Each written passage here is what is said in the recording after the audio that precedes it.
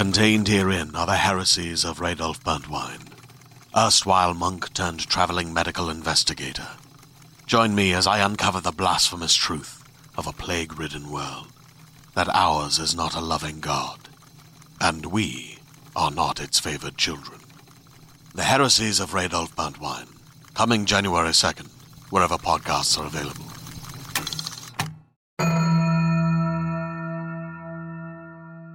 Everybody, before we get started, we just have a few announcements. We do. First and foremost, if you didn't see on social media, we are selling our limited edition Be the Thing That Monsters Have Nightmares About t-shirt. It is in navy blue this time, for the first time. It will only be up in our store through January 27th, and all of the proceeds, 100% of the proceeds, will be going to help out Australia as they recover from devastating fires. So get on over there, grab yourself a t-shirt, and know that all of those profits will be heading to benefit those in Australia. If you're listening to this in Australia, our thoughts have been with you, and our efforts will continue to be with you. So we are so sorry to see everything that is happening over there to you all. On a much lighter note, I'm pleased to report to you our findings from our last survey of everyone's opinion about the sexual tension episode from the previous episode. Coming in with a despicable, pitiful 5% of the vote, it's Riley and Sandy. The only thing people hate more than Riley is Riley and Sandy, I guess. If only we had remembered when Sandy was sired, which we'll talk about in the main episode, we could have probably gotten away with nominating Sandy and Vampire Willow. And for that, I am so sorry. Yes, we have failed you, but alas, we cannot turn back time. We can only blaze boldly forward to the third place slot with 18% of the vote, Xander and Riley. Yeah. Hey, it looks bad, but also Riley's got a total 23% of the vote, which is probably a record for him. In second place, with 33% of the vote, a clean third, we've got Gloria and Buffy doing what we respectfully refer to as the Patrick Swayze.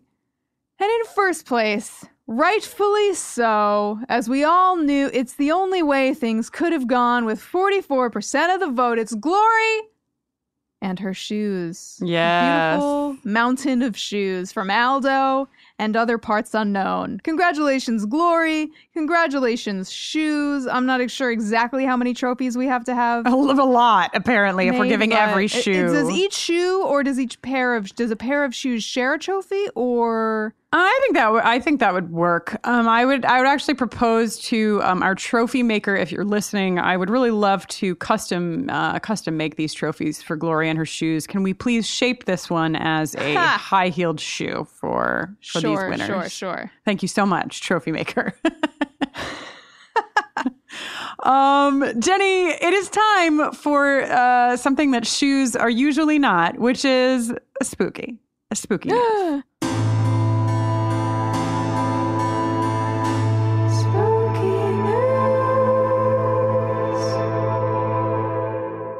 Okay, Jenny, I'm going to start off this spooky news by saying that I found this spooky news, and I found it to go along as best I could with today's episode, a discussion where we find an extraterrestrial in Sunnydale. So I'd like to begin by asking you, Jenny, if you know where the band The Foo Fighters got their name from. Ooh, I can't remember, but it has something to do with aliens, right? I mean... No, but that rings a bell of confirmation in my mind. Right. Okay. So anything else? So in the middle of, I'm reading this from an article in New York Magazine back in 2018. The article is titled 13 Reasons to Believe Aliens Are Real. So I found the title alone very appealing. Nice. This tiny little segment is on Foo Fighters. So I'm going to tell you about them. In the middle of World War II, things took a mysterious turn for Air Force pilots flying overnight missions. They reported seeing lights chasing chasing their aircrafts. The number varied. Sometimes it was 1, other times 10, and so did the colors, red, orange, green. But they moved very fast, up to 200 miles an hour, and could dart on a dime. And the pilots, among the world's best pilots, admitted that the objects generally flew circles around them. In 1944, a crew flying along the Rhine in Germany described seeing 8 to 10 bright orange lights. Neither ground control nor their own planes caught anything on their radar, and when one pilot turned toward them, they reportedly disappeared. They called the mystery air companions Foo Fighters, which was an inside joke based on a phrase the comic book character Smokey Stover used to declare: where there's foo, there's fire. The term flying saucer hadn't caught on yet, or else they probably would have used that. So this is one of many, many, many, many, many, many experiences of multiple reports of very similar things. But this I thought was a fun piece of spooky extraterrestrial news, since it also is where the band Foo Fighters took inspiration for their name. Great. Yes. 100%. Great. So everyone and Jenny, that has been your spooky news.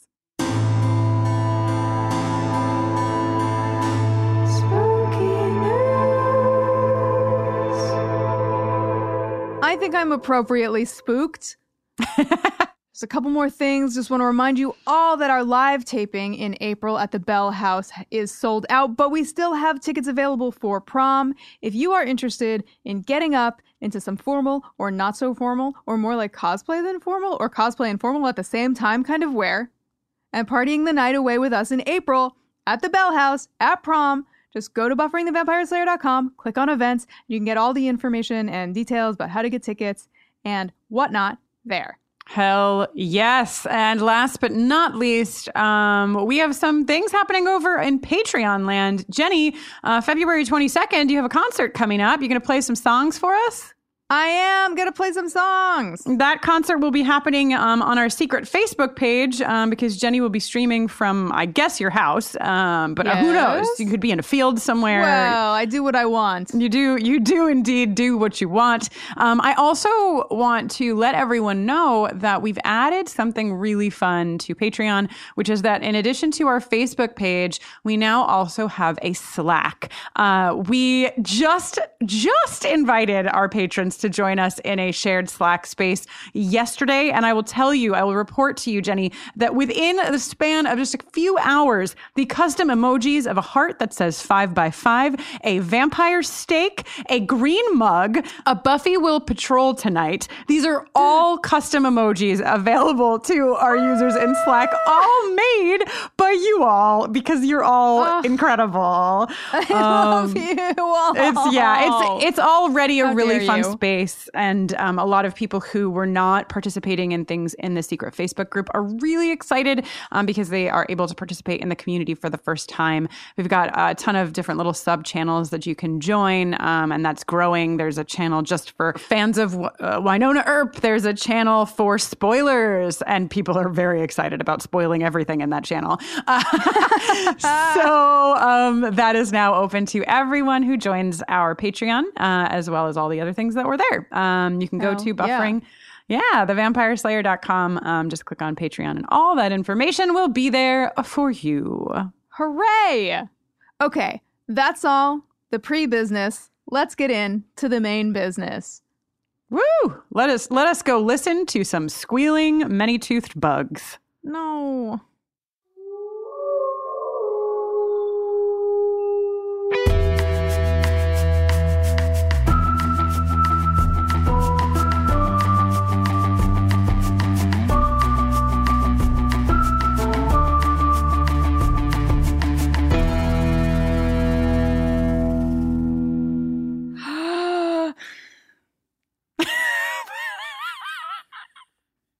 Listen, I can't hit every single one every single first time I take that breath. I just know that, like, alongside me, our listeners, I am our listeners in this exchange. So I know that everyone was like so ready for it. And then we all were like,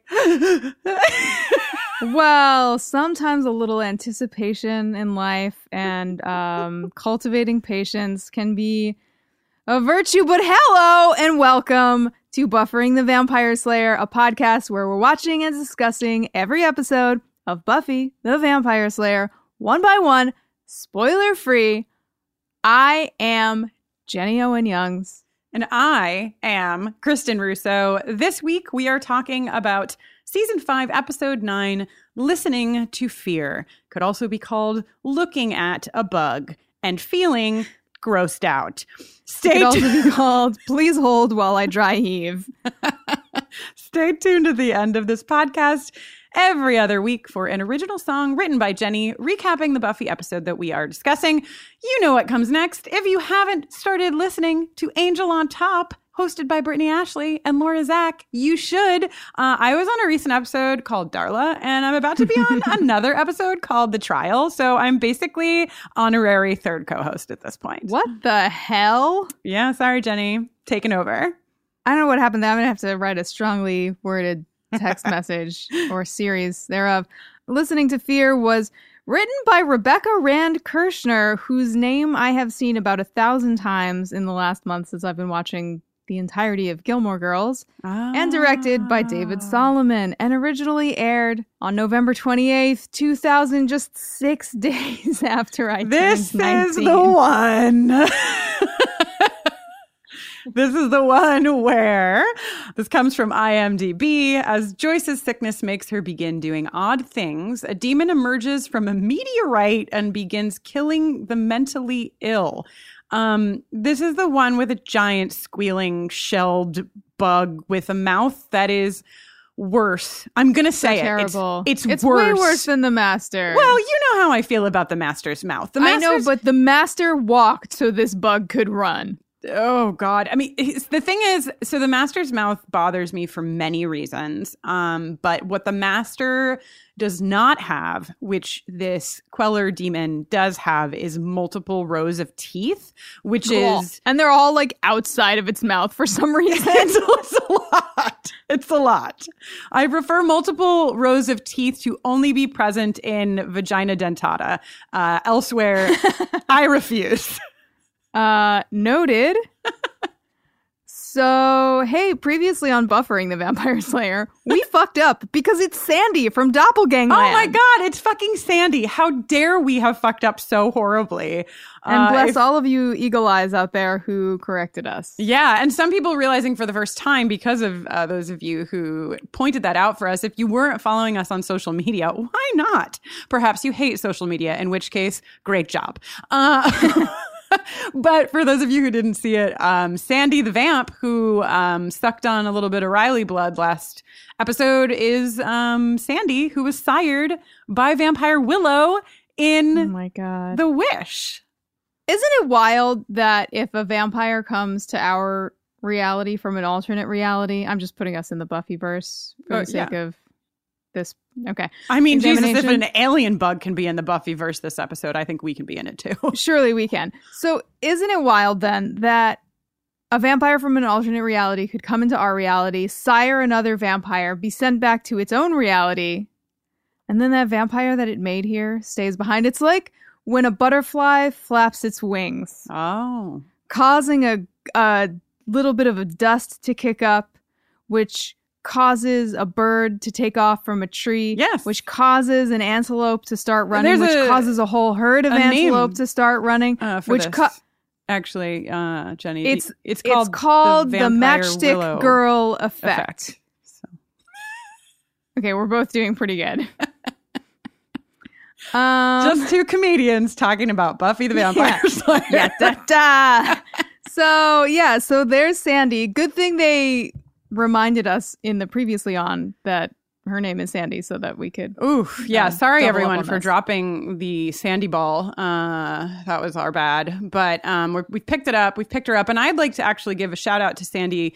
I was glad to see her in the previous land for this reason, but also because she has the most beautiful manicure of all time. And so I just want to give her some credit where credit is due. She's visiting the salon where the Master and several other demons frequent. She's gone for some gel polish, and it's looking hot. Great work, Sandy. Fantastic. Well then, in this episode, right at the top, we've got the Summers girls visiting Joyce in the hospital. Dawn's doing a little bit about hooves in gelatin? I did some research, actually, some Jell-O research. It seemed called for. So if you've forgotten, Joyce is basically like, I don't eat anything that wiggles, which is like pretty fair, I think. And Dawn is like, yo, my friend told me that Jell-O is made from cow hooves and that there's a bunch of like cows out there without hooves. It's not funny. I'm sorry to all of us that love animals. It's not funny. It's funny that Dawn thinks that this is what would happen to the cows. So this is like, do you remember this in the 90s? Because this was like straight up what I thought for years and years and years. Like this is... Yeah, the number of times that I said this while I was a vegetarian and then later a vegan, I couldn't count. Right. So it's sort of like it's a stretch on a truth that like the urban legend, if you will, is this. But it does, the collagen in gelatin does come from like boiling the bones and the hides of animals that, you know, have already been used for their meat. But it's never hooves. Hooves actually, Jenny, contain a different protein, keratin, which cannot produce gelatin. So it's just adamantly untrue. I also, like, I know that you're not here for Jell-O, everyone. I know that you're not, but I found out the process of what they do with the gelatin. Oh my God. It's just really interesting. Okay. So to make Jell-O, which is a brand name, whatever, it's just become like Kleenex, you know. You heat the gelatin in water and the heating breaks the bonds that hold the collagen together. Then next you cool the gelatin. And so then the collagen strands rebond in a network, but with water trapped inside, which is what gives it its semi-solid properties. It's what makes it jiggly. So like science is all I'm saying. That's cool science as I remain firmly anti-Jell-O, but that's pretty cool. I was going to ask you what your feelings are on Jell-O. I wish that I was. I'm not. I would eat Jell-O anytime. Yikes. I'm sorry. It got in the 90s and it's never gotten out. Okay.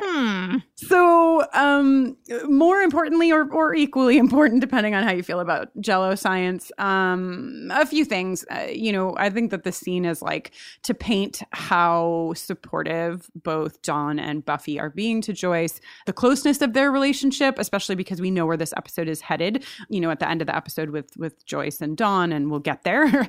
But it's an important place to begin because Dawn is literally in bed with Joyce. And the underlining of the closeness of their relationship is important. Also, we find out that Joyce is having surgery the day after tomorrow when the doctor walks in. I don't know his actual name, but what I heard was Dr. Crinkle. So I will be calling him Dr. Crinkle moving forward. Dr. Crinks. Dr. Crinks. Yeah. And Joyce is like concerned that she might not be able to reschedule volleyball, but she'll figure it out. This is like that. I'm glad that you said that because I thought when she made that joke, like, oh, it's like kind of where Buffy gets her quips from, you know? Like this is like a mom level quip. Yeah, hereditary quips. Yeah. But she's going like stir bananas, but Dawn and Buffy are very heroically committed to keeping her entertained during this frustrating time. Truly. I can't wait until Willow arrives later with her commitment to keeping Joyce entertained. Jesus. But before that, we get the seed planted in this first scene that Riley and the Scoobies are working to let her be with her mom. And we'll get to Riley and where he actually is in a second. But I do think that this episode is really important for that as well, because this is one of the first times that we really see them multiple times want to call Buffy and be like, no, we are not. And that is, I think it's really important and it's really wonderful and it's really powerful that they are really holding space for her and her family's needs at this point. Yeah. Almost everybody's chipping in to pick up the slack, which we promptly see evidence of. Giles and Xander getting whooped. Getting rightly whooped. Yo, this Lady Vamp is ripped. She is ripped. She came right off the WWE circuit to like fucking Vampland. Wow. I know we've been talking about wrestling moves a lot lately, but it has only just occurred to me to consider the possibilities of a WWE wrestler being vampire. sired. I think that's what we're seeing here. I'm just saying. She has like Xander in one arm and Giles in the other, pinned against the mausoleum. And Willow, Yep. who is looking fantastic in a pink corduroy, like fuzzily lined jacket. It's really great. She's already dusted one vamp, and she comes up behind this lady wrestler vamp and stakes her as well. And she's so proud of herself. Yeah. Yeah. Well, I mean, how often does she get 2 in one night? That Probably is never. what I said. So okay. Also Giles picks up his glasses from the grass and like dusts them off and puts them back on his face, which led me to wonder, Jenny, how many pairs of glasses do you think Giles has in his line of work? Because probably they're not broken somehow in this scene, but they probably get broken a lot. We've never seen them break, though. It's true. Do you think they're like made of some metaphysical, if you will? Watcher specs. Yeah. Yeah, and I love that even though he is beaten and bruised, and probably his ego is also a little bruised, Giles doesn't let that stand in the way of him giving a very thorough cleaning to those glasses. It's classic. It's complete and comprehensive. Getting off the mud and the vamp dust, all with some swipes of his shirt. And meanwhile, across town, Riley is getting his arm sucked on by a lady vampire in a den of iniquity in what we can all, I think, agree is the great character assassination campaign of Riley Finn 2000. Yeah. So, Jenny, you brought up character assassination last episode, and I made us cut it out because we had only seen that Riley had done this with Sandy, and I felt it was important for us to see that he had this vamp now on his arm, which I wrote a little dad joke down in my notes, Jenny. Please. This vampire gives a whole new meaning to the term arm candy. Boo! But now I think that we're seeing that this is at the very least a pattern for Riley. I think there's space to talk about the extremity of this choice for this character. And you know how I feel about Riley, despite Mark Blucas charming me in person. I do think that Riley struggles with some stuff, some power dynamics, and I think that manifests in some ways that are unfortunate. And we've seen those and we've talked about those. I find this to be, I agree with you, Jenny. I think that this is a bit out of our character of Riley. Yeah, I mean, it's really just reeks of a writer's room.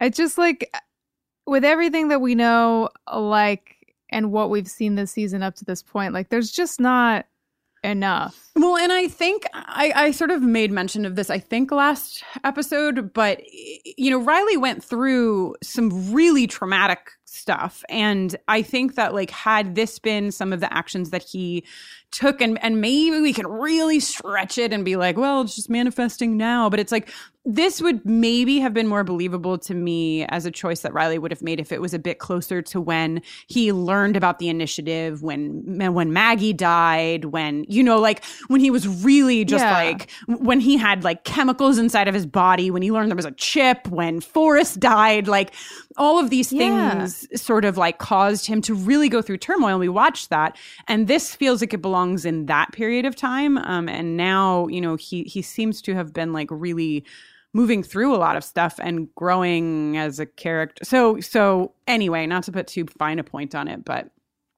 I agree with you is all I'm trying to say. Not buying it. Yeah. Then it's the credits, and hey, I just want to take a moment out in the middle of an episode when there are disgusting space bugs with like multiple rows of exposed teeth and Riley's getting sucked on by a vampire and Joyce is going into surgery, that, hey, it's really nice to see Buffy and Faith continuing to dance in the credits. Lovely, Jenny. That cheered me right up. Made me forget all about those bugs and hospital trips entirely. Yeah, you know what else is great for morale?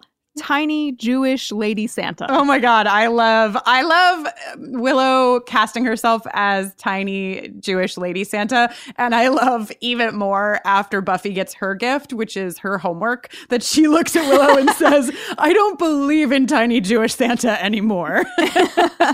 It's a really cute little back and forth. Listen, I'm not going to spend too much time on the wardrobe, I promise. So we don't have Kate in this episode. And the ends of Willow's sleeves are literally just a giant pile of threads. Like, A, if she's anywhere near Miss Kitty Fantastico, Miss Kitty Fantastico's losing it. And B, if she's literally trying to do anything in the world, it is impeded by these sleeves. So I'm upset about them. But would you say that they're festive? They are festive, yeah. Would you say they're appropriate for a tiny Jewish lady Santa? Yes. Okay, fair, fine. I find Willow bringing Joyce a beer helmet in the hospital to be like highly relatable content for me in the same age bracket that they're all in now. This is exactly the sort of bullshit nonsense nobody needs that I would have been all about. And Joyce is so gracious in her acceptance of it. I didn't think that this would be the second time that Faith got brought up in the episode. I thought it would be the first. You surprised me with your credit shout out, because all I thought of in this moment when Joyce is like, it's perfect, was Faith being like, it's crappy, you know? Like, and Joyce, like, how many times has Joyce had to just be like, it's a lovely gift, honey? Oh my God. So, also just really, really cute here. Willow giving Dawn this book of spells that doesn't actually have any spells in it. And Dawn is so excited to read it and learn. Yeah. And also Buffy got a yo-yo. Yeah. Were you a yo-yoer? Not just homework, Jenny? I was a hella yo-yoer. Yeah. Could you do tricks? Could you walk the dog?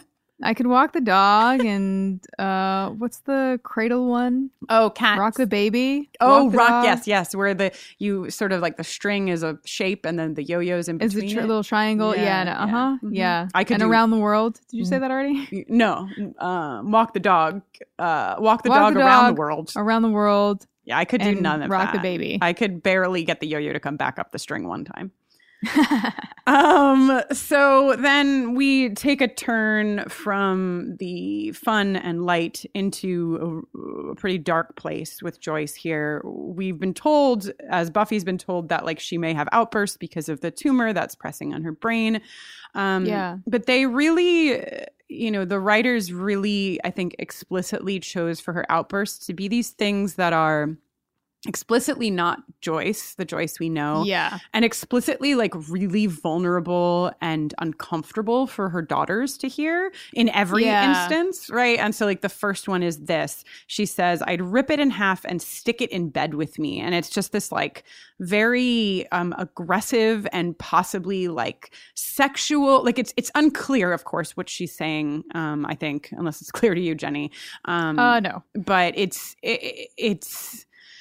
I have people close in my life, but one person in particular whose mom is going through suffering from dementia right now, and she's in the really like end stages of dementia. And so she's not having outbursts like this, but she does say things that don't make sense and is doing things. And I went up to like see her mom, and I don't mean to like bring this into like a super, super dark place, but I just want to say that like that experience of being the child to a parent who is not well does have this like rawness to it that is really hard to explain, and it's very jarring and it's very intense. And I think that in a small span of time with these like little lines, the writers are really giving us that. And I think that they do a really good job of it. I don't like to watch it. I don't like to see it. I don't think any of us like to see it, but I do think that it encapsulates this experience that so many people do have with their parents in one way or another when they're ill and when their illness is impacting their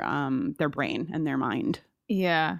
So as soon as the words have left her mouth, basically Joyce kind of like snaps out of that mode and kind of looks like she doesn't know what's going on. Right. And just says she's going to take a rest. So the girls leave. So Buffy can have this little conversation with Dawn about like what's going on. And she tells Dawn about like how the tumor is pressing on Joyce's brain and might make her say weird stuff. And after the operation, there'll be no more pressing. and she doesn't know what she's saying when she's saying that stuff. And then just as they're getting through this little bit of reassurance, a security guard who we saw Glory suck the brains out of not too long ago comes by, and he's clearly been a patient in the hospital. He's being sent home. He sees Dawn and starts pointing at her, saying there's nothing there, there's no data. All very disturbing, especially right on the heels of what just happened with Joyce. Yeah, this is a really hard episode for Dawn. She's really, I'll speak to it now. I think it's really totally inappropriate that they sent Joyce home with them. It's totally, and actually, this is maybe a good point to bring it up, because I also find it to be totally unbelievable. And I'm sure that those of you in the medical profession will agree. I hope that you will agree that in a situation where a hospital does not have space for its patients, that they're not going to send the ones with families home. This security guard, his arc is that he is sent home with his family because he has a family, not because he is okay to be sent home. And then, of course, he wanders out into the woods and dies.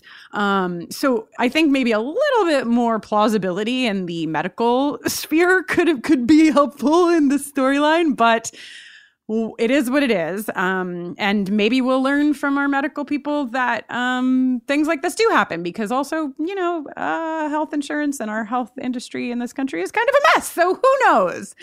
But especially where mental health is concerned a lot of the time. Yes. But at least we don't have terrifying space bugs. Well, we think we don't. So far as we know. Yeah. And yeah, to your point about like mental health, this is a sort of a plot line of this season, right? Is that, and we're really getting into it this episode. And some of the scenes here reminded me of the like One Flew Over the Cuckoo's Nest, with the nurse sort of like in the other room, and she like leaves as the patient is telling her not to, and the patients are restrained in their beds, and just the overall treatment of mental health is, I'm at this point going to say, like, I'm finding it interesting because on the one hand, you can look at it as a reflection of how under-recognized mental health is in our medical system and just world in general. But on the other hand, like, is the show treating it the way that it should be treated? I think it's a discussion that we'll have as the season goes on, but we're putting a pin in it for now, or at least I am. Yes, put a pin in it because, hey, paging Dr. Ben. Looking good, Ben. That shampoo commercial hair is looking so good. Classic dude rolling up line. Was that guy bothering you? Yeah. Because if he's done, I'd like to start. Wow. Well, there it is. You've queued us up for a beautiful jingle, Jenny. The patriarchy!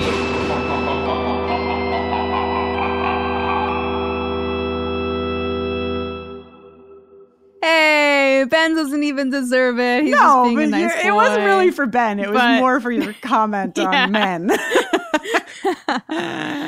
Moving briskly away from any and all comments on men. Truly.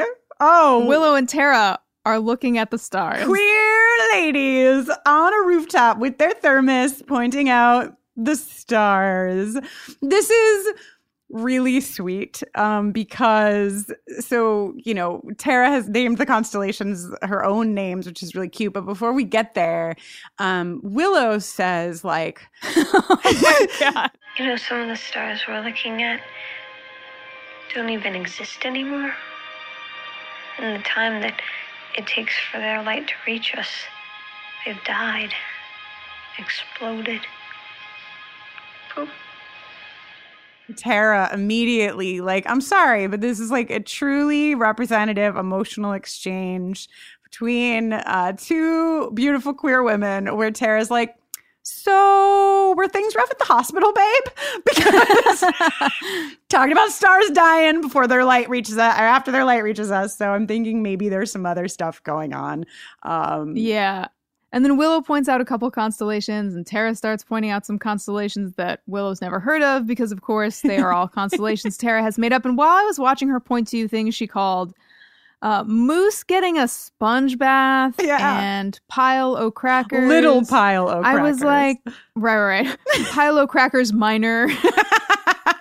I was like, damn. She's not even trying. These constellations don't make any sense with regard to like the stars that she's pointing out. And then I was like, hang on. Actually, save for the Little Dipper and the Big Dipper. None of them. Our constellations kind of suck. They don't suck, but they're just like not like tethered. It's not like if you didn't have a book or a person telling you what to look for that you would like pick it out naturally, with the exception of the Dippers. Right, exactly. They're like dots that are then connected, that are then sort of like exacerbated, exaggerated, whatever. So I'm on board. Extrapolated? Yeah, maybe that's the E word I'm looking for. But I'm on board for Tara's. I would like a full rundown of all of Tara's constellations. Please, please. And then through the sky comes a bird, a plane. No, it's Superman. A huge flaming meteor about to crash into something. Have you ever noticed that no one on this show can ever do anything nice or peaceful? Like if you see characters enjoying a quiet moment doing something, like looking up at the sky, you can bet something flaming is about to fall out of that sky. Something's gonna blow up. You can never relax in Sunnydale. I beg of no one to relax in this episode because we were about to turn the corner into the squealing face of our Queller demon. So the security guard, as I mentioned, has been released from the hospital completely inappropriately. He has wandered out, probably when his family fell asleep, and he is headed directly towards where this meteor crashed. Well, it's not a meteor; it's a egg. I don't know. They're not really clear on what the vessel is the Queller crashed in, but this Queller demon has hatched out of its thing and jumps out of the tree. Is that where he is? A tree at first? Well, it like crawls out of the meteor. It crawls over to a tree that it is strategically placed just beyond where the guy is walking. So it kind of like gets up and out on a limb so that it can drop down on the guy at just the right moment. It's got really incredible talent at suctioning two things upside down. Oh, yeah. It reminded me, like, it creeped me out in a way that triggered my memory of Clockwork Orange with the baby on the ceiling. Do you remember what I'm talking about? How could you not, really? Yes. Yes, of course. And the other incredible ability, extraterrestrial ability that this Queller demon has is that no one sees this mammoth baby bug with arms stuck to the ceiling. We need to talk about it when we actually get to places where it's on the ceiling. Okay. Because in like well-lit hospital hallways. Okay, so, well, that's the next scene, because right after the Queller demon, I mean, let me be transparent with everybody. The reason I'm struggling a little bit to figure out where exactly the Queller demon is and what the scenes are is because I usually take really detailed notes, but it appears that as soon as the Queller demon came onto screen, all I wrote was bug view, no bug, no bug on ceiling, no. So great. It's a little unclear, but I think we go to the hospital and I think it's now on the ceiling. Okay. Can I tell you a couple things? Please. Before we talk about how ridiculous it is that it's up on the ceiling and nobody sees it. Yes. Okay. So 2 people are part of the performance of the Queller demon. The first is Debbie Lee Carrington, who I got super pumped when I started down this Wikipedia rabbit hole, because you may have seen her as a Martian rebel named Thumbelina in Total Recall. Whoa. A movie that I've watched about 1,000 times. You may have seen her as a freaking Ewok in Return of the Jedi. What? And you may have seen her playing Valerie Vomit in the Garbage Pail Kids movie. I can't stop it. That is literally the best resume I've ever heard of in my entire life. I know, right? She fucking rocks. She's been in her resume is bananas. But when I saw like Thumbelina in Total Recall, I was like, holy Wow. Debbie Lee Carrington unfortunately passed away a couple years ago, but she was an actor and a stunt woman and one half of the team that brought the Queller demon to life. So The other half of yeah. the team. what did they do? Did they just share the role or like did they? So it's not specified in anything that I could find. It may have been like they needed to do additional shoots and maybe there was a scheduling conflict for the first person who worked on it, or it may have to do with something very specific that they each have to offer. Barbara C. Adside, who is the other person who performed as the Queller demon, is a stunt woman who was born without legs. Oh, so wow. I think that it's possible that because of some of the stuff they have the Queller demon doing, that Barbara may have been able to do stuff that Debbie couldn't. Wow. Look at you with your research. This is quite a bit speculative because I couldn't find too much about it. Right. But Well, if I you know wanted to anything share or all if you of know that. how, is Barbara still Yeah. alive? Because we could find out more. I would like to know more about the Queller demon, actually. A cursory Googling yielded articles like, whatever happened to Barbara C. Adside? And where is Barbara C. Adside now? So Barbara may have retired from the biz. I'm not really sure. Okay. Wow. Okay. So we go into Joyce's room, and this is where they're having her go home. And I don't understand this in so many ways. Buffy looks very overwhelmed at this prospect, although she wants to like give her mom what she wants. It just seems like she's overwhelmed. I can read it. I assume I know that the doctor can read it. She's been given all these like sedatives and meds to take care of her mom. It's a lot even just for Buffy to do with Joyce, but also the fact that Dawn is in the house and like is pretty traumatized by the fact that her mom is not okay. Like it just seems like a bad idea all around. Yes. 100%. Yeah. So Dawn is sent out of the room and she goes to read her spell book and I don't know what noise. What noise do you think that the Queller demon makes as it suctions itself across the ceiling? Just like a... Oh.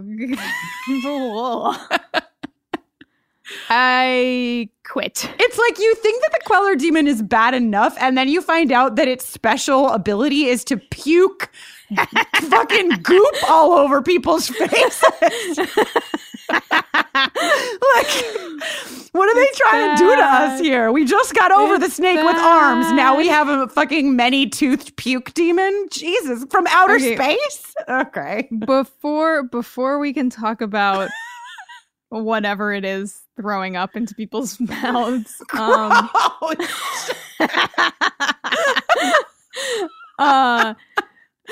First, the Scooby crew, including Riley this time, has to head out to the meteorite zone. Oh, right. We didn't even say that Riley didn't, like, that Xander was very upset. Oh, yeah. Xander in particular was very pissed off about it. I wonder why. My note is Xander's mad at his boyfriend. But Riley has rejoined the group. They're all examining the meteor impact site. And Anya asks if it's hot and says if there's radiation, you could all go sterile. And the look on Riley's face and Xander's like panicked run are pretty priceless. No, not our sperm. Not our precious seed. Which, I mean, sorry. I said that, but also fair. Yeah, it's okay. Totally. It's funny to think about Xander in particular because he just seems so far away from any potential parenthood or additional responsibility. But you bring up a good point, Jenny, is that like I'm not sure that the reason for honoring one's sperm is always rooted in wanting to be a future parent. Right. There's the whole power dynamic of I mean, we saw that when they like played with that with Spike and his like impotence as a vampire, remember? It's like there's that whole, I can't believe, I was just saying how the episodes hadn't really been bringing us to the patriarchy jingle a lot lately, but here we are again. The patriarchy!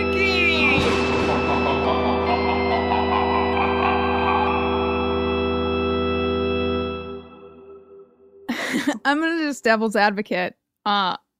at you for a second because I think what's happening here has less to do. I know I'm always this person on our podcast now.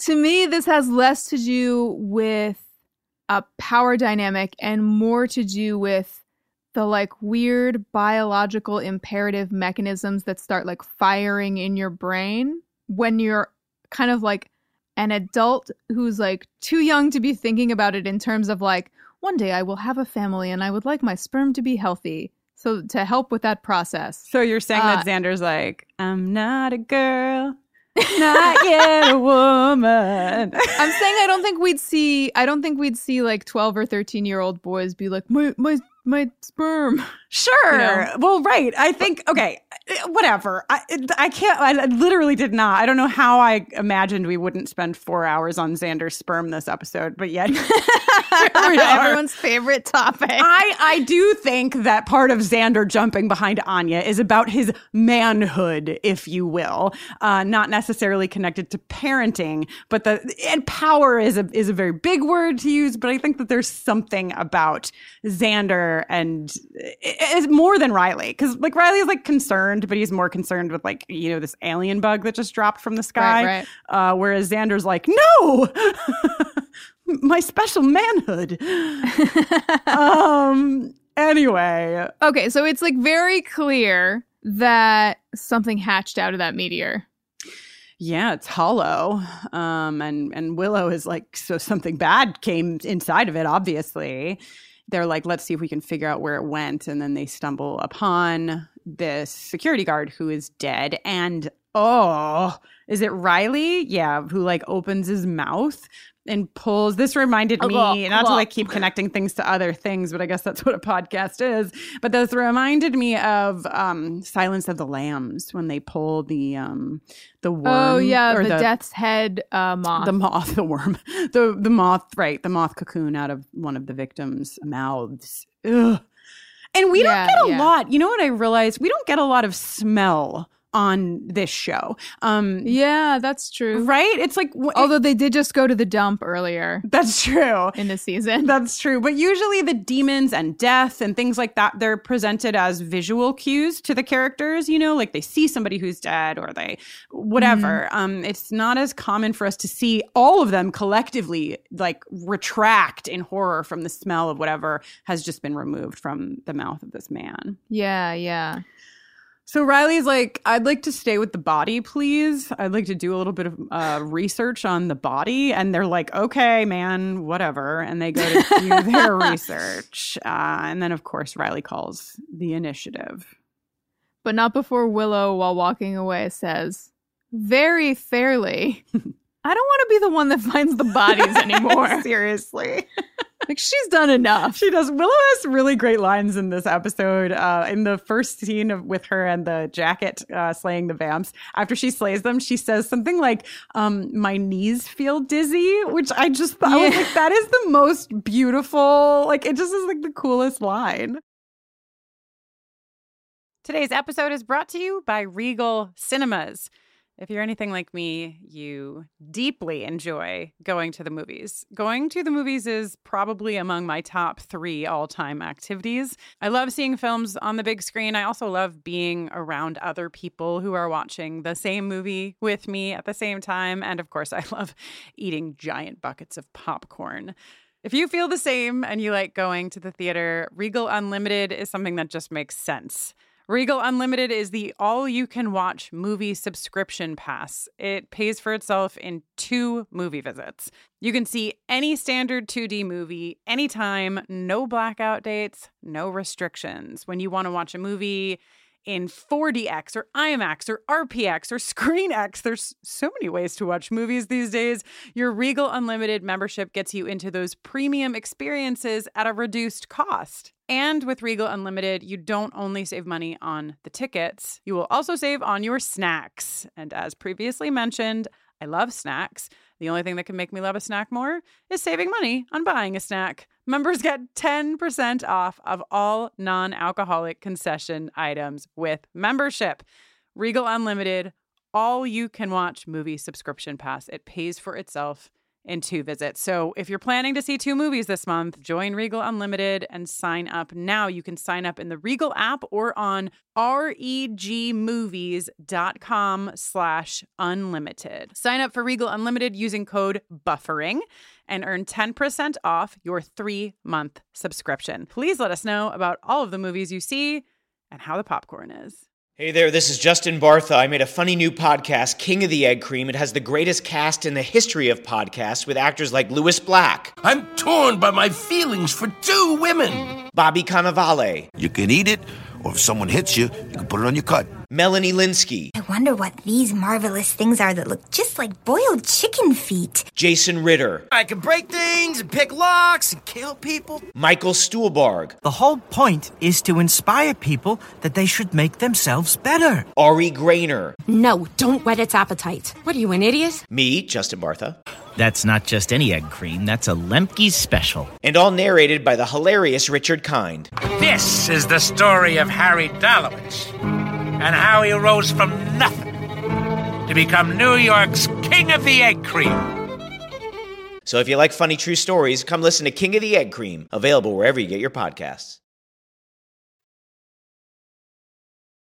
Cool. Here we are in the scene where we learn the power of the Queller demon is to puke on people. So, right, it throws up this like clear, viscous nonsense into the faces of these people who I guess can't do anything about it because their hands are restrained. Yeah. Now, how does this demon get by in places where its victim's arms aren't restrained? Right? Because wondering. Its arms are very small and seem not very efficient. But can we just talk about the ethos of the Queller demon? Is that what you call it? Like its story? It's because I don't really... Who is the Queller demon really? Because it's like, so we are to believe in a large, broadly painted brush stroke here that Glory needs to live by sucking something out of the brains of people, but not everything, because they're alive still. And when this happens, they become able to, it would seem, see things that other people cannot see. Like, for example, all of them have looked at Dawn and said, there's nothing there, there's no data. So she's pulling something out of them and we don't know what it is. And then the antidote, which is really fucked up, because it's like, so what do we do then? And we find out, I'm skipping ahead, but we find out that Ben, has summoned this Queller demon. So Ben is like, I'm going to clean up Glory's mess. And by Glory's mess, he's referring to the people who are left behind. Oof. And the way I'm going to clean that up is by summoning a space bug who, when the bug lands on Earth, will vomit viscous fluid on these patients so that they die. And therefore, we've cleaned up the, quote, mess. So not very compatible with the Hippocratic Oath, Ben. I mean, this is like a really... there's a lot in here that like is upsetting when we talk about mental health. There's also a lot in here that's like just kind of messy in like a storytelling sort of a way. So feeling a little bit like that Jell-O about this Queller demon. A little wiggly, if you will. Yeah. Okay. So... the doctor lets Buffy know as they're releasing Joyce from the hospital that she has a lot of things. She has the medicine. She has his home phone number. Oh, my God. What were you cackling? Are you cackling because you're getting ready for what I call the Queller peek? The Queller peek? Yeah. Yeah. Okay, so the camera sort of like pans out, and as it does, we hear Joyce, who's had another outburst. She says, "You look just like your father when he cries, and what do you think he was begging for?" It's another one of these like lines that's like, Jesus Christ, like there's so much in there that is totally uprooting for Buffy and Dawn and whatever. And then right on the heels of that line, we get your favorite scene, I think, in the series, Jenny. Dude, Yeah, this is it.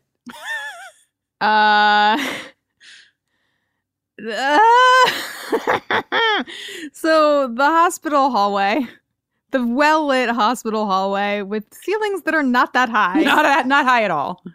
But the hallway is broken up by these like sort of segments of molding where like who knows why?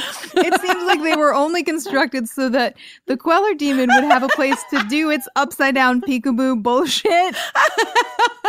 And it sees the Summers girls and is like, hey, that one's checking out. I better head to the parking lot and guess which sensible 4-door sedan might be theirs.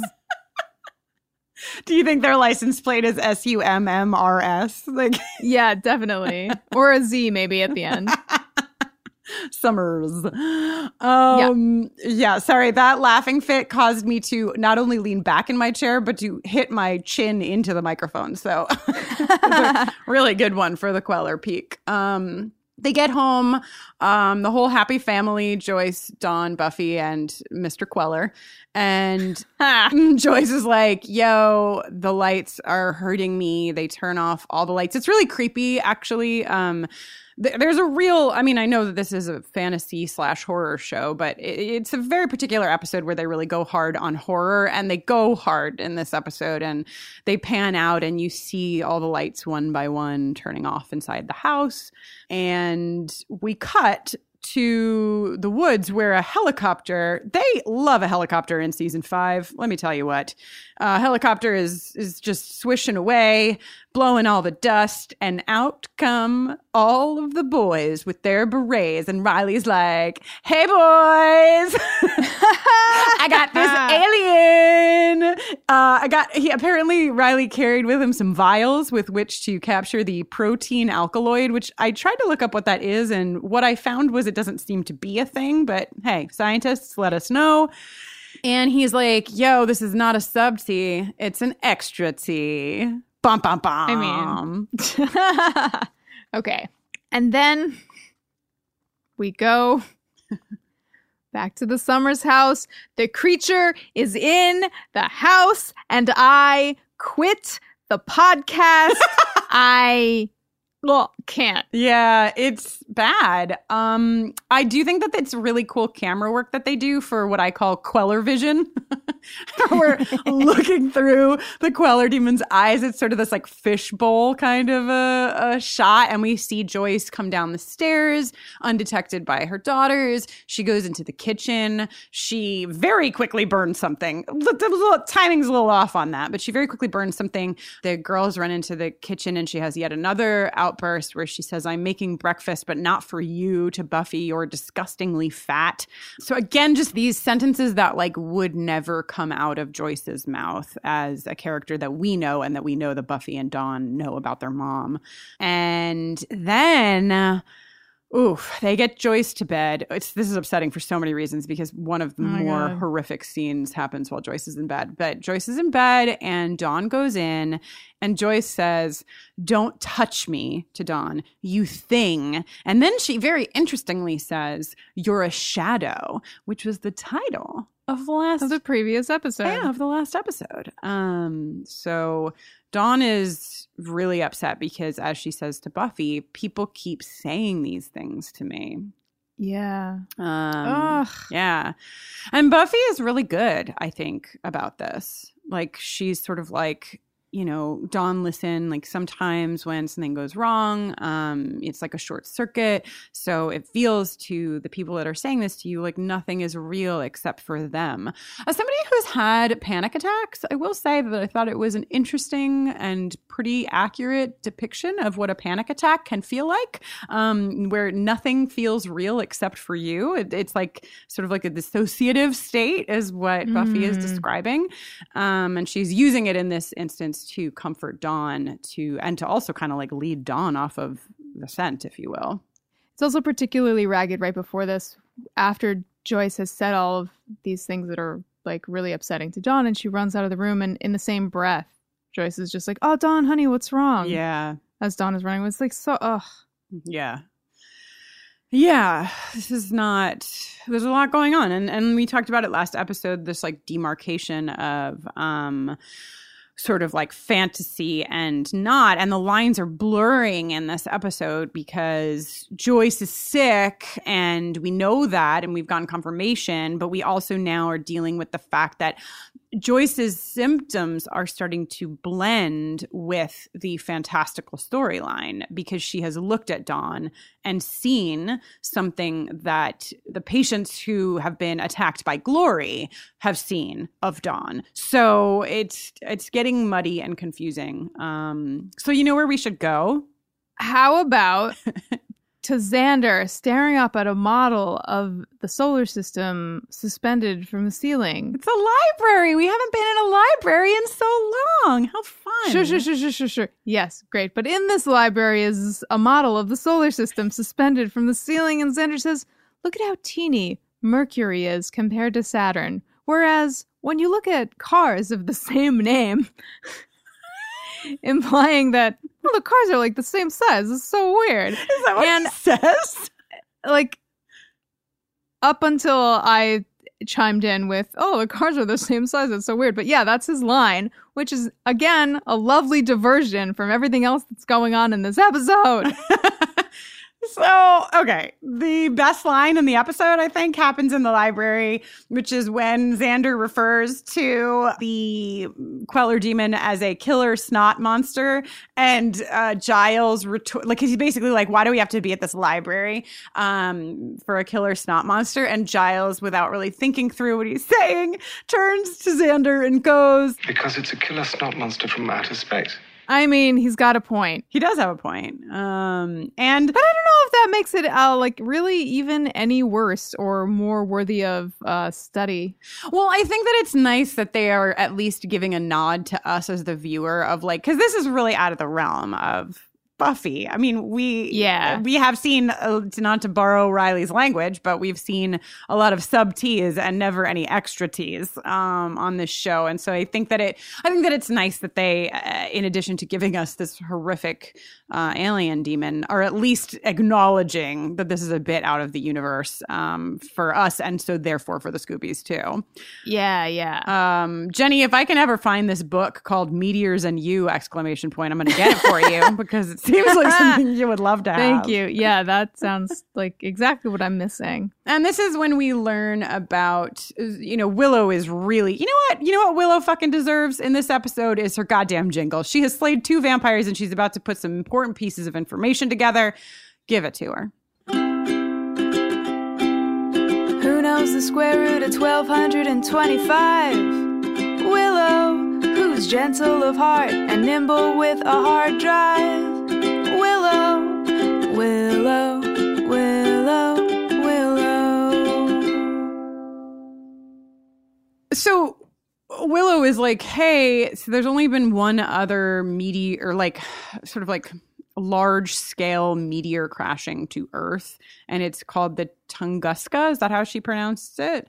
That sounds right. And it's actually incorrect. The library needs to check their sources because this is something that did really happen, but it didn't happen in 1917. It happened in 1908, which is an odd mistake to make because everywhere I looked, it says 1908 and they said 1917. But yeah, so this was a large explosion that happened in Russia in June of 1908, and it flattened an estimated 80 million trees for the forest. Eyewitness reports. Holy shit! I know. Eyewitness reports suggest that at least 3 people might have died in the event, but it was in the woods, very similar to what we're seeing here.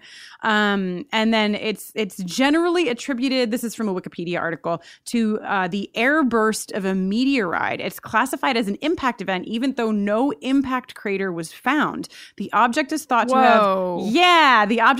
have disintegrated at an altitude of 3 to 6 miles above the Earth, rather than actually hitting the surface of the Earth. So this is like real. This is very real and pretty crazy, right? So the Earth is crawling with Queller demons, is what you're telling me. Yeah, I mean, Russia, they were in Russia, but we know how they get around, so they could be anywhere now. Yeah, or they could be on any ceiling. Yeah, or below anybody's RAV4 at any time. So, hey! That's the car that Jenny drives, in case you were wondering why she's upset with me. Not anymore. Got to throw him off the scent.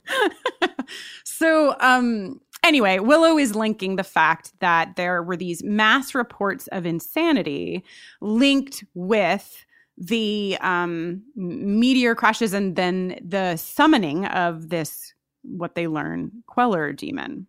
Which is, again, the name is derived from quelling, which is, again, not to repeat myself, but really fucked up.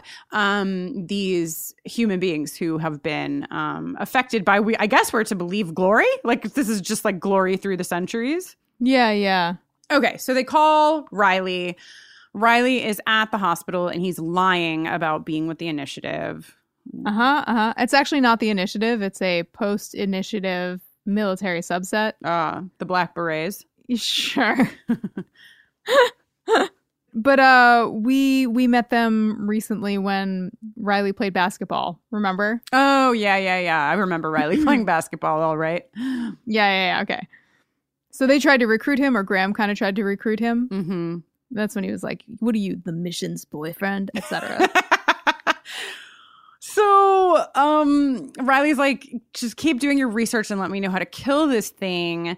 And then Willow is like, I love how they're always like, how do we kill this thing? But usually they just like stab it. Yeah.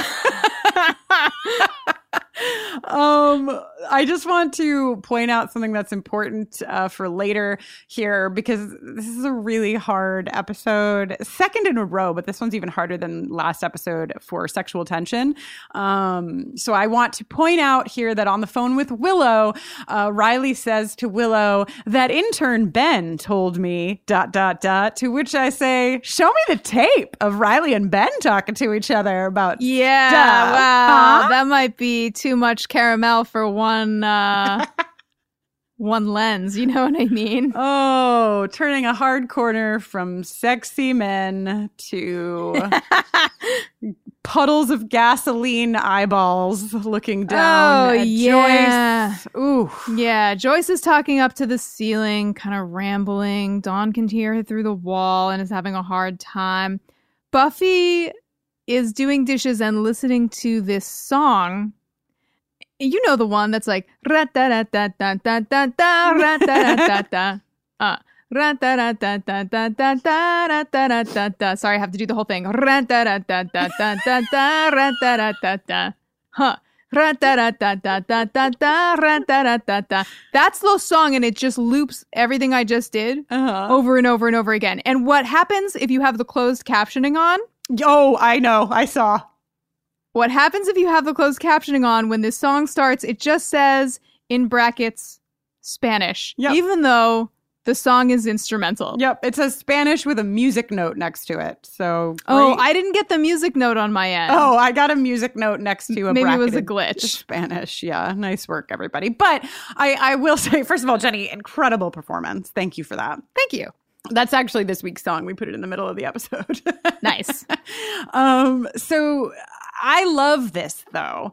I love the setup of Buffy at the sink doing the dishes, having turned on music, any music. It doesn't matter what it is. Even the fact that the mood of the music is in complete contrast with what she's going through. And she's just sobbing at the sink. It just reads really true to me and really powerful to me, that like these moments whenever you're going through something in your life that is devastating, you couldn't script it. You can't script it. I mean, I guess technically in this case they did literally script it, but you can't predict the moments that are going to undo you, the places in which you're going to lose it. It's never the places where you think it's going to be, and it's never with the setting you think it's going to be.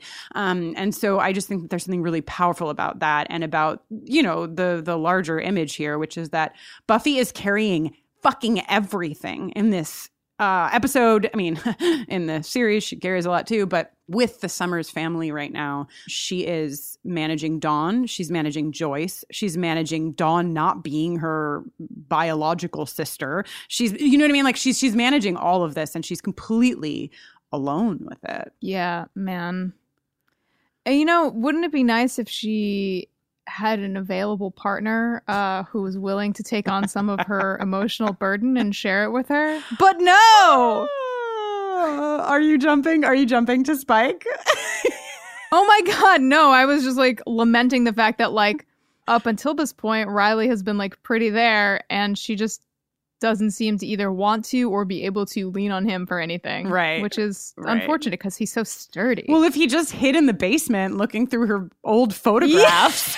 Yeah. Well, before we get there. Right. Before we get there, Joyce is continuing to talk up at the ceiling, and I have terrible news, listeners. Terrible news, because she's not just talking to the ceiling. She's talking to the Queller Demon, who's on the ceiling, kind of like propped up / down on its arms in a slumber party pose. Yeah, the Queller Demon has really practiced for this close-up. You know, like, he's kind of like got himself like a smoky eye. Like, he's just like, he's looking a little faded, a little creepy, a little old-timey. He's really worked on his pose. It's all in all. What do you think it says that even though I told you that the Queller Demon is being portrayed by 2 women, that you keep referring to it as a he? I guess men are disgusting. Yeah. Just kidding, boys. Obviously just kidding. Also, Kristen said it, not me. My notes in this scene get equally disjointed as they did when I first saw the Queller Demon. I will read them to you. Each phrase ends with an exclamation point.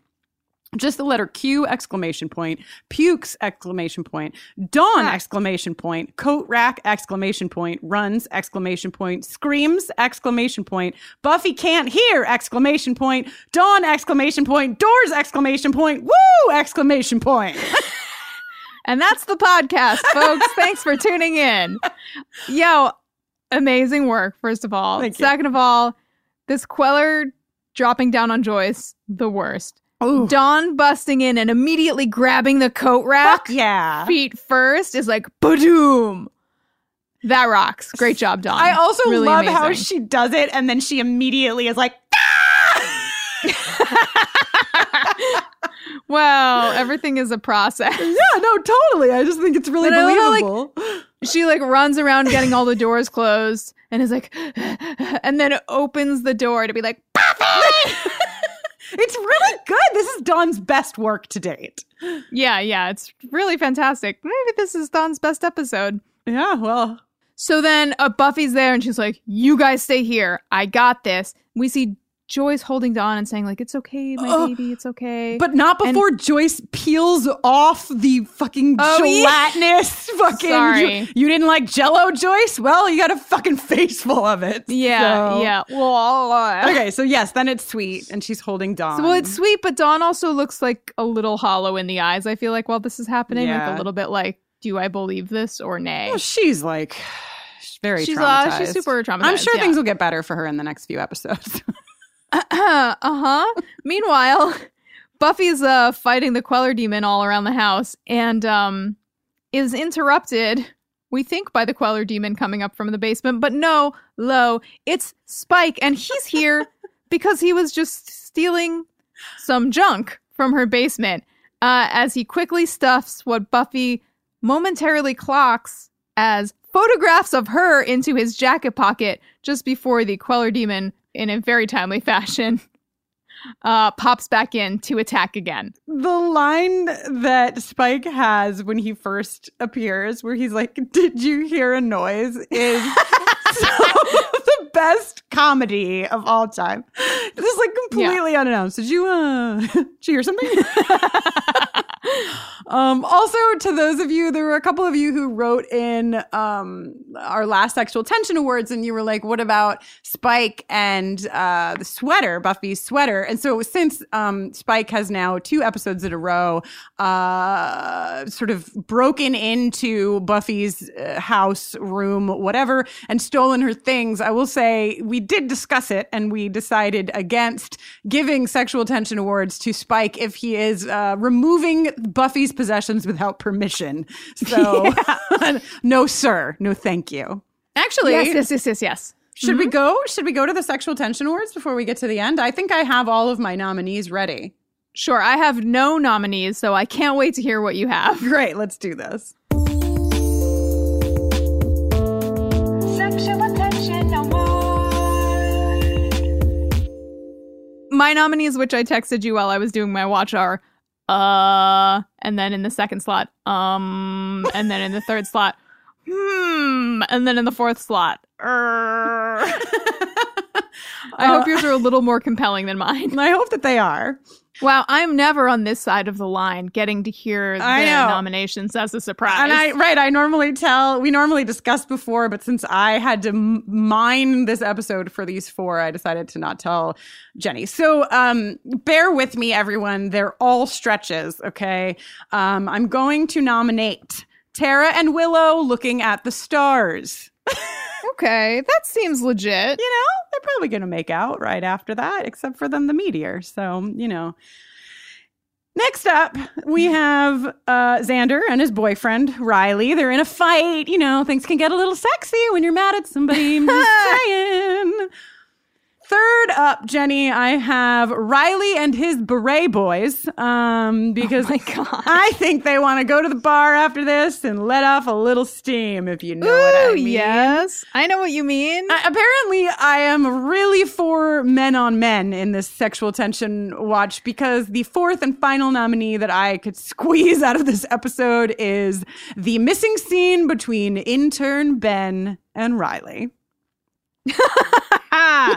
Well, that's where my vote's going. You can follow us at BufferinCast for what probably will be the weakest, least cared about vote off in sexual tension award history at BufferinCast. See you over there. Thank you so much. Sexual tension award. So Spike tosses a knife to Buffy in the most careful way ever. It's very sweet. It's kind of like how you hand somebody a pair of scissors. And Buffy stabs the shit out of the Queller demon. Oh, God. And this is definitely... Oh, my God. They're like, we worked so hard on the mouth. Could you just make sure you really emphasize the mouth? And then, like, the Queller demon's dying. Do you think, like, Sarah Michelle Gellar pissed somebody off this day where they were like, you know how it's going to die? It's going to nestle its little bug head in the crook of your neck. It's so horrible. I feel so bad for Buffy for so many reasons, but maybe this is the worst thing that has or will ever happen to her, is the Queller demon curling up and dying like a fucking baby in her arms.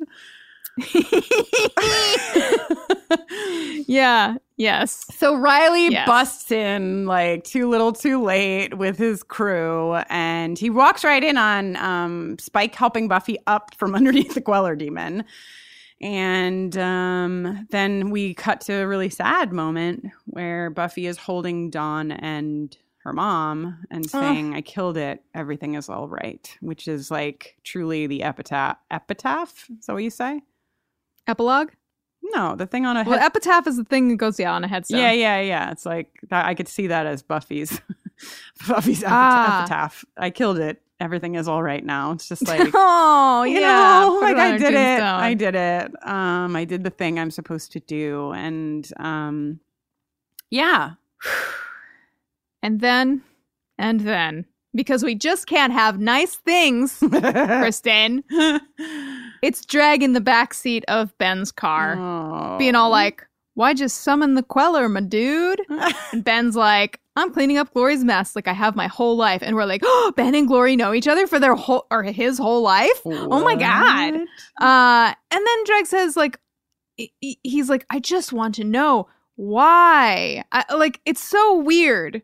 If Ben's been doing this his whole life, why is Dreg inquiring now? What is your motivation? We don't know the lifespan or the career span of minions, you know? Oh, that's true. Like maybe Dreg is newer or like wasn't around right. the last time He's Ben the rookie up. minion. The rookie minion, yeah. Yeah.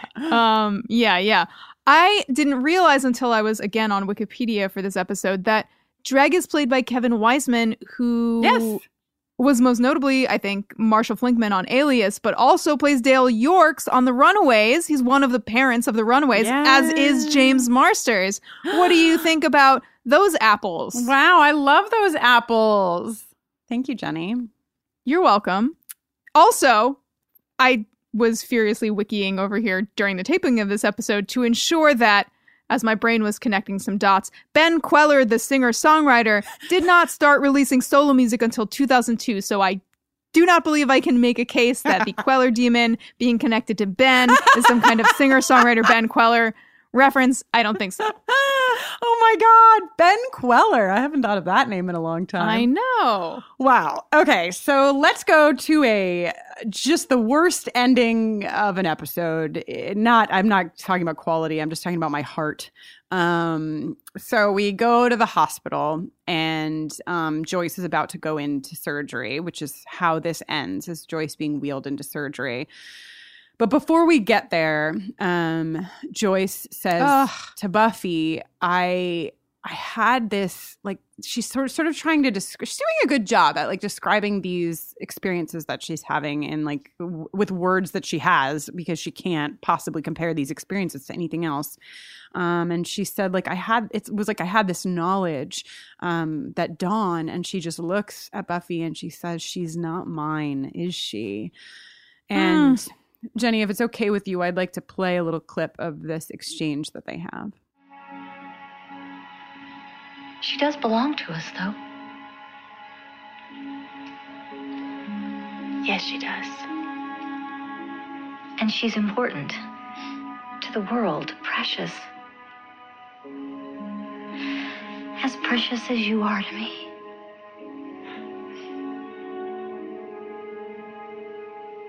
Then we have to take care of her. Buffy, promise me. If anything happens, if I don't come through this... Mom. No, listen to me. No matter what she is, she still feels like my daughter. I have to know that you'll take care of her, that you'll keep her safe, that you'll love her like I love you. I promise.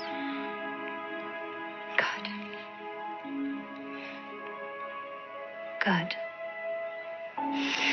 Oh, my sweet, brave Buffy. What would I do without you?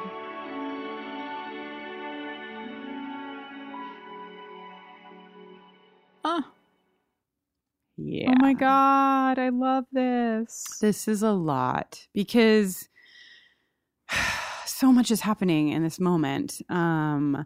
First of all, it's Buffy.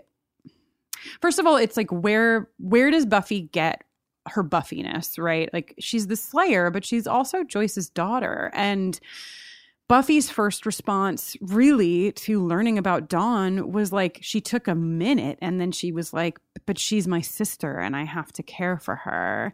And Joyce's, have like full body chills. Joyce's first response to learning this is the same, is to say, I know that she is not mine, but I know that she belongs to us and she needs us. And because of that, we have to help her. I knew I was going to get like a little emotional, but I'm just about to get my period. And and then the second layer of this for me is that the last thing that Joyce says to Buffy before she's wheeled into surgery is, my sweet, brave Buffy, what would I do without you? And Sarah Michelle Gellar, man, you can see in her eyes the line she doesn't say, which is, I'm afraid of what I would do without you.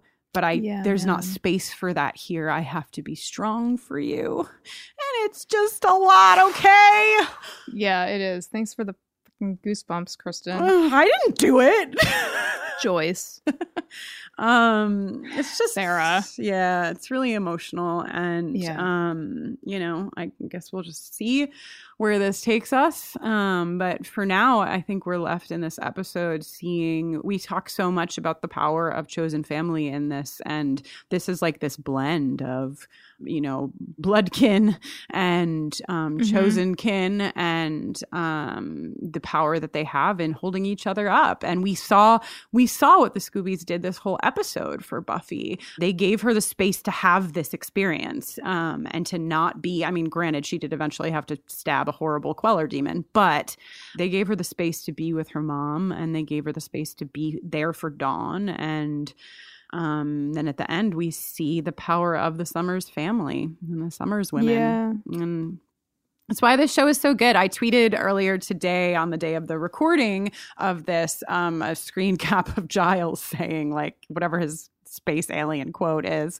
And somebody replied and they said, you know, what's incredible is that this ridiculously hilarious line falls in an episode that is also so emotionally resonant and powerful.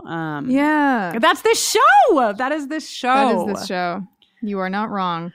And on that note, I'd like to close out our discussion of the episode by touching on the very last scene, which is a whole group of Scoobies assembled at the entrance to the OR hallway at the hospital. And everybody's looking pretty serious. And Joyce is rolling away, and she looks remarkably calm. And I think part of it is because of like the conversation she just had with Buffy. Like it seems like some like small weight has been lifted off of her. Yeah. And she's got one arm like bent up behind her head. And she's just got like a real like wazza pose kind of going. And in my head canon, in her other hand, she is smoking a joint on her way to surgery. It's a beautiful image, Jenny. Saying, what will be, will be. Life is a beautiful circle.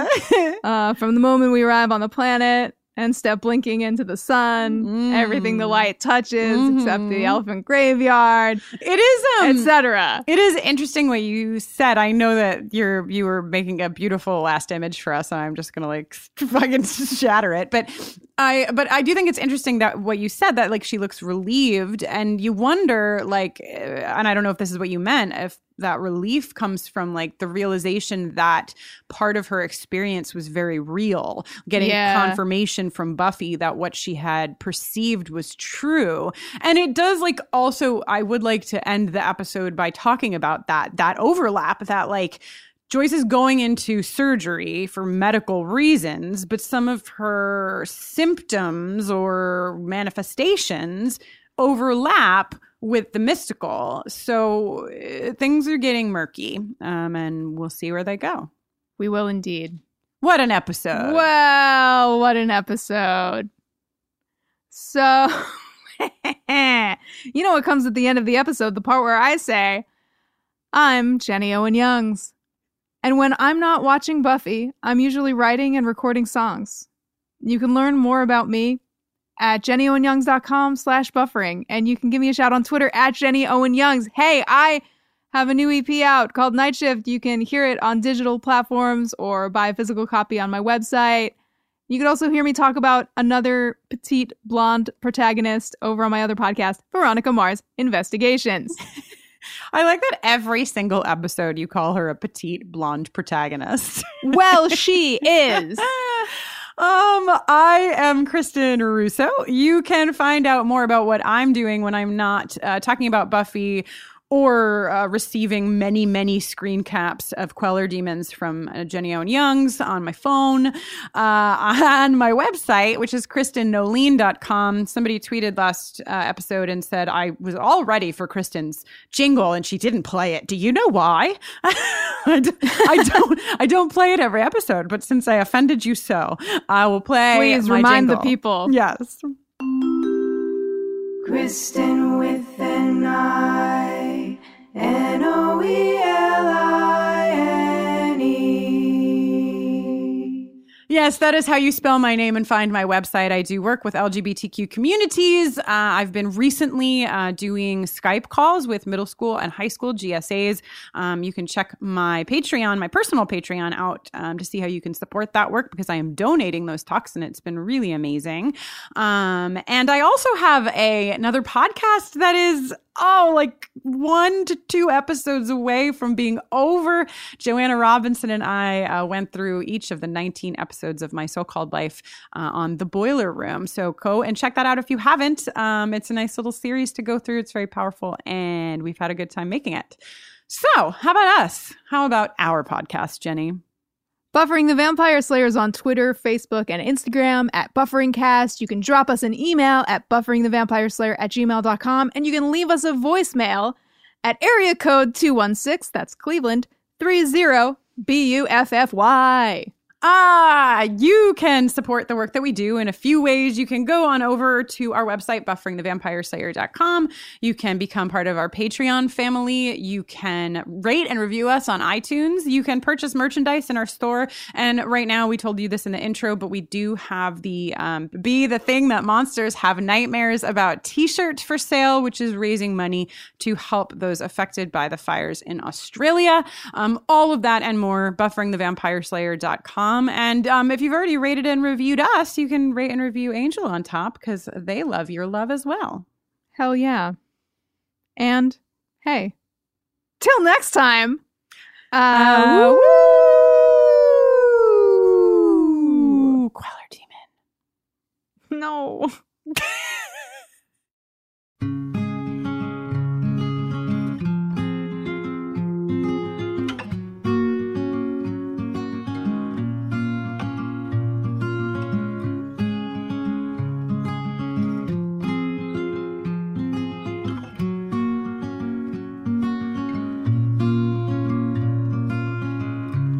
I can be strong. I do it all the time. I do it all the time. It just feels wrong without you by my side. I'm holding on for life. Thought I'd gotten used to it. Never knowing what comes next. The moment when you least expect. That's when the rug comes right out from under you. Turns the world upside down. There's nothing you can do. That's when you know you never knew.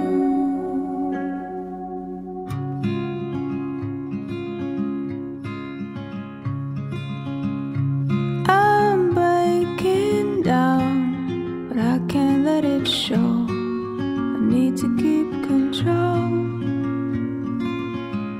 If I lose it now, know that I might not be able to stop. Thought I'd gotten used to it. Never knowing what comes next. The moment when you least expect. That's when the rug comes right out from under you.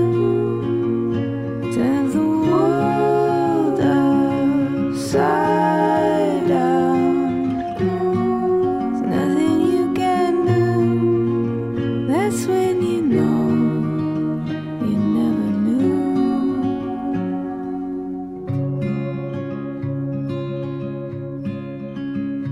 And I'm not sure what to do. 'Cause usually right now I'd be leaning on you. There's no getting used to it. Never knowing what comes next. That moment when you least expect. That's when the rug comes right out from under you. Turns the world upside down. There's nothing you can do. That's when you know you never knew.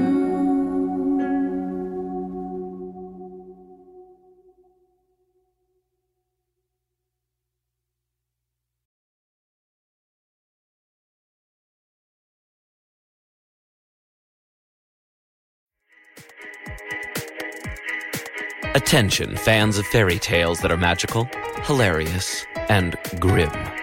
The award-winning Pinna original podcast Grim, Grimmer, Grimmest has new episodes out now. While you've probably heard of the Brothers Grimm, you've never heard these tales told in quite this way. I'm Adam Gidwitz, best-selling and Newbery Honor author of books for children, and in Grim, Grimmer, Grimmest, I share the real, weird, grim fairy tales with real, weird, hilarious kids. In each episode, you not only get to hear a story, but you also get to enjoy this group guessing what'll happen next, cracking jokes, and sharing their own perspectives on the tales. Also, heckling me. They love to heckle me. The episodes are rated on a scale from grim to grimmer to grimmest, so there's always a great variety of tales to explore with your family. You can listen to Grim, Grimmer, Grimmest now wherever you get your podcasts, and be sure to follow the show so you don't miss new episodes.